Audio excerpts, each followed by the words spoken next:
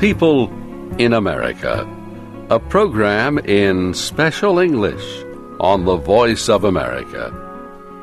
Every week at this time, we tell the story of a person who was important in the history of the United States. Today, Steve Ember and Frank Oliver begin the story of industrialist Henry Ford. Many people believe Henry Ford invented the automobile. But Henry Ford did not start to build his first car until 1896. That was 11 years after two Germans, Gottlieb Daimler and Karl Benz, developed the first gasoline-powered automobile. Many people believe Henry Ford invented the factory system that moved a car's parts to the worker instead of making the worker move to the parts. That is not true either.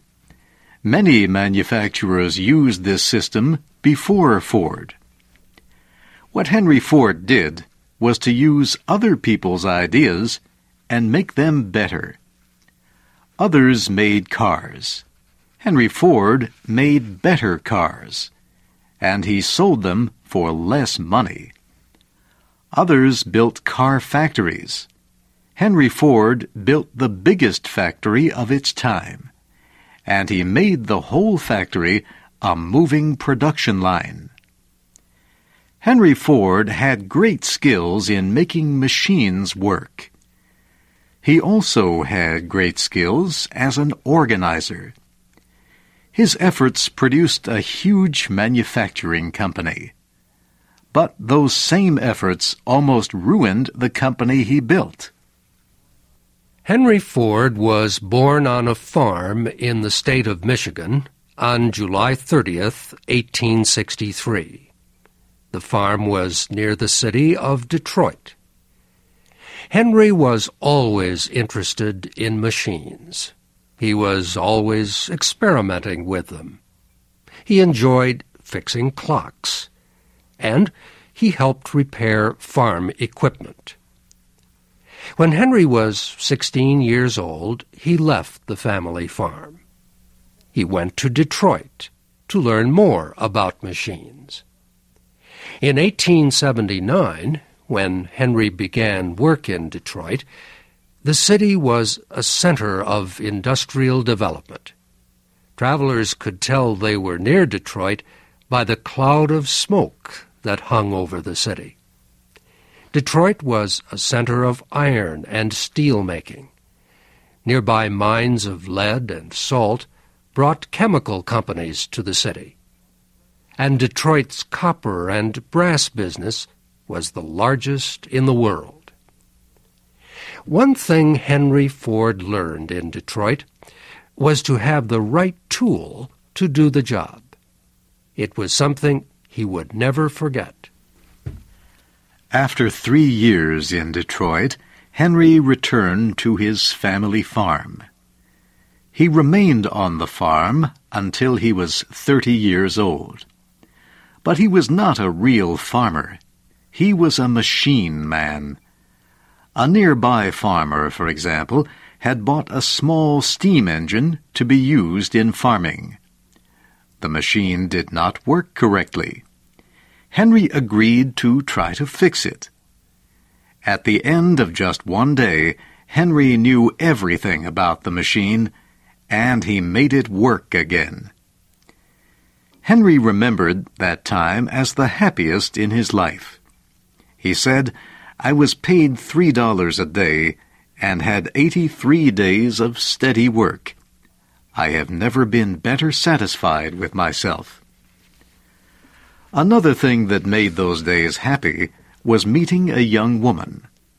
Her name was Clara Jane Bryant. Years later, Henry said, "I knew in half an hour she was the one for me." They were married in 1888 on Clara's 22nd birthday. Henry and Clara lived on a farm near Detroit. But still, Henry was not a real farmer. He grew some food in a small garden, and he kept a few animals.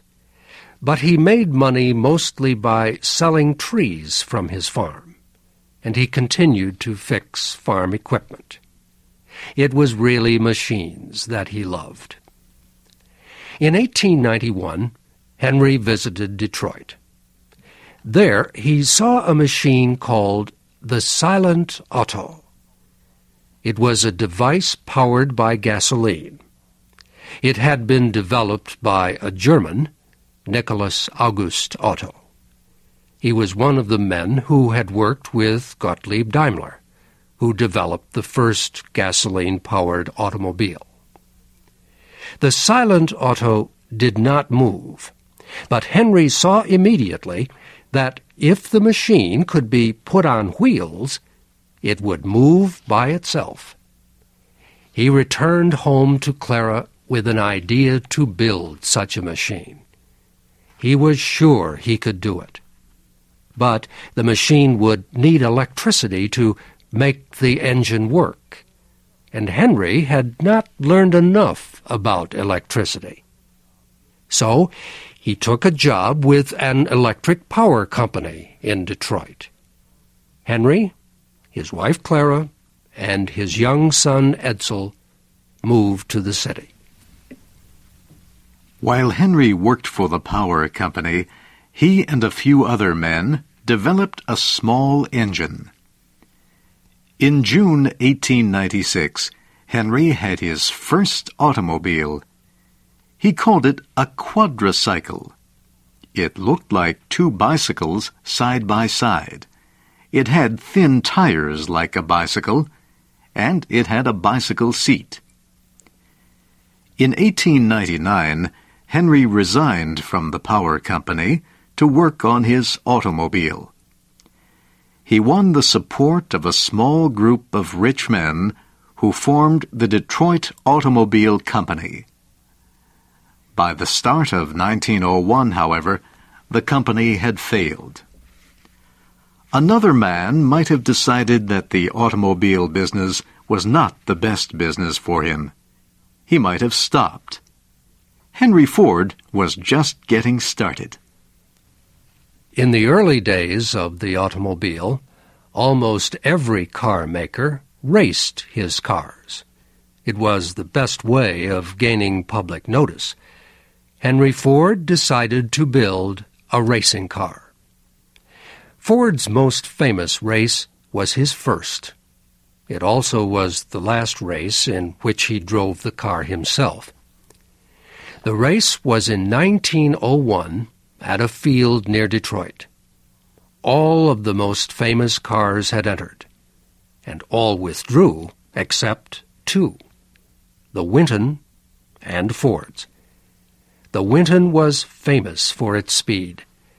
Most people thought the race was over before it began.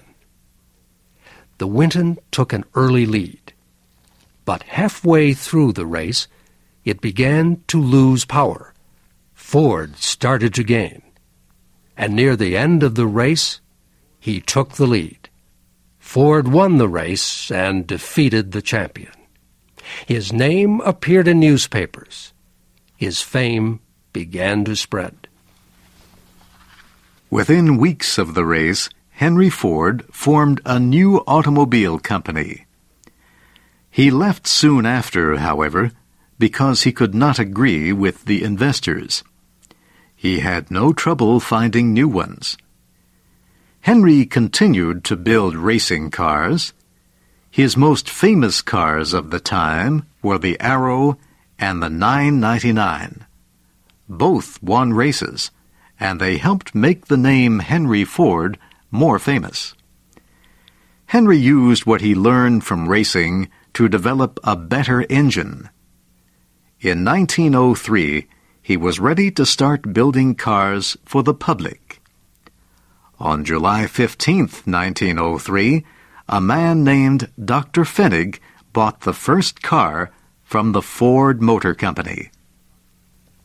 The sale to Dr. Pfennig was the beginning of a huge number of requests for Ford cars.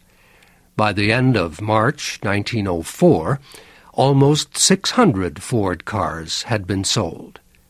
The company had earned almost $100,000. Sales were so great that a new factory had to be found. At the start of 1905, the Ford Motor Company was producing 25 cars each day. It employed 300 men. The company produced several kinds of cars. First, there was the Model A. Then there were the Model B, Model C, and Model F. They were just a little different from the Model A, one of Ford's most famous cars. Ford's Model K car was for wealthy buyers. One of the company's investors was sure the future of the automobile industry was in this costly car. Henry Ford did not agree. He was sure the future of the automobile industry was in a low-priced car for the general public. He said then, and many times after, "I want to make a car that anybody can buy." These conflicting beliefs led to a battle for control of the company. In the end, Henry bought the stock of the investors who wanted to make costly cars. He was then free to make the low-cost car he believed in. The story shows the way Henry's mind worked. When he thought he was correct, he was willing to invest his efforts and his money. Earlier, he had walked away from the business of making cars when he could not control the business. Now he had the money to buy the stock of those who disagreed with him. In 1907, Henry Ford said, "I will build a motor car for the great mass of people. It will be large enough for the family, but small enough for one person to operate and care for. It will be built of the best materials. It will be built by the best men to be employed. And it will be built with the simplest plans that modern engineering can produce. It will be so low in price that no man making good money will be unable to own one." That was what Henry Ford wanted. To reach his goal, his life took many interesting turns. That will be our story next week.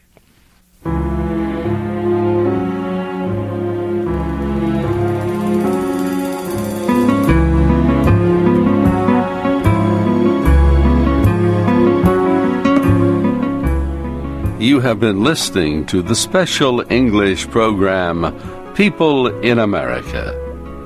Your narrators were Steve Ember and Frank Oliver. Our program was written by Richard Thorman. I'm Ray Freeman.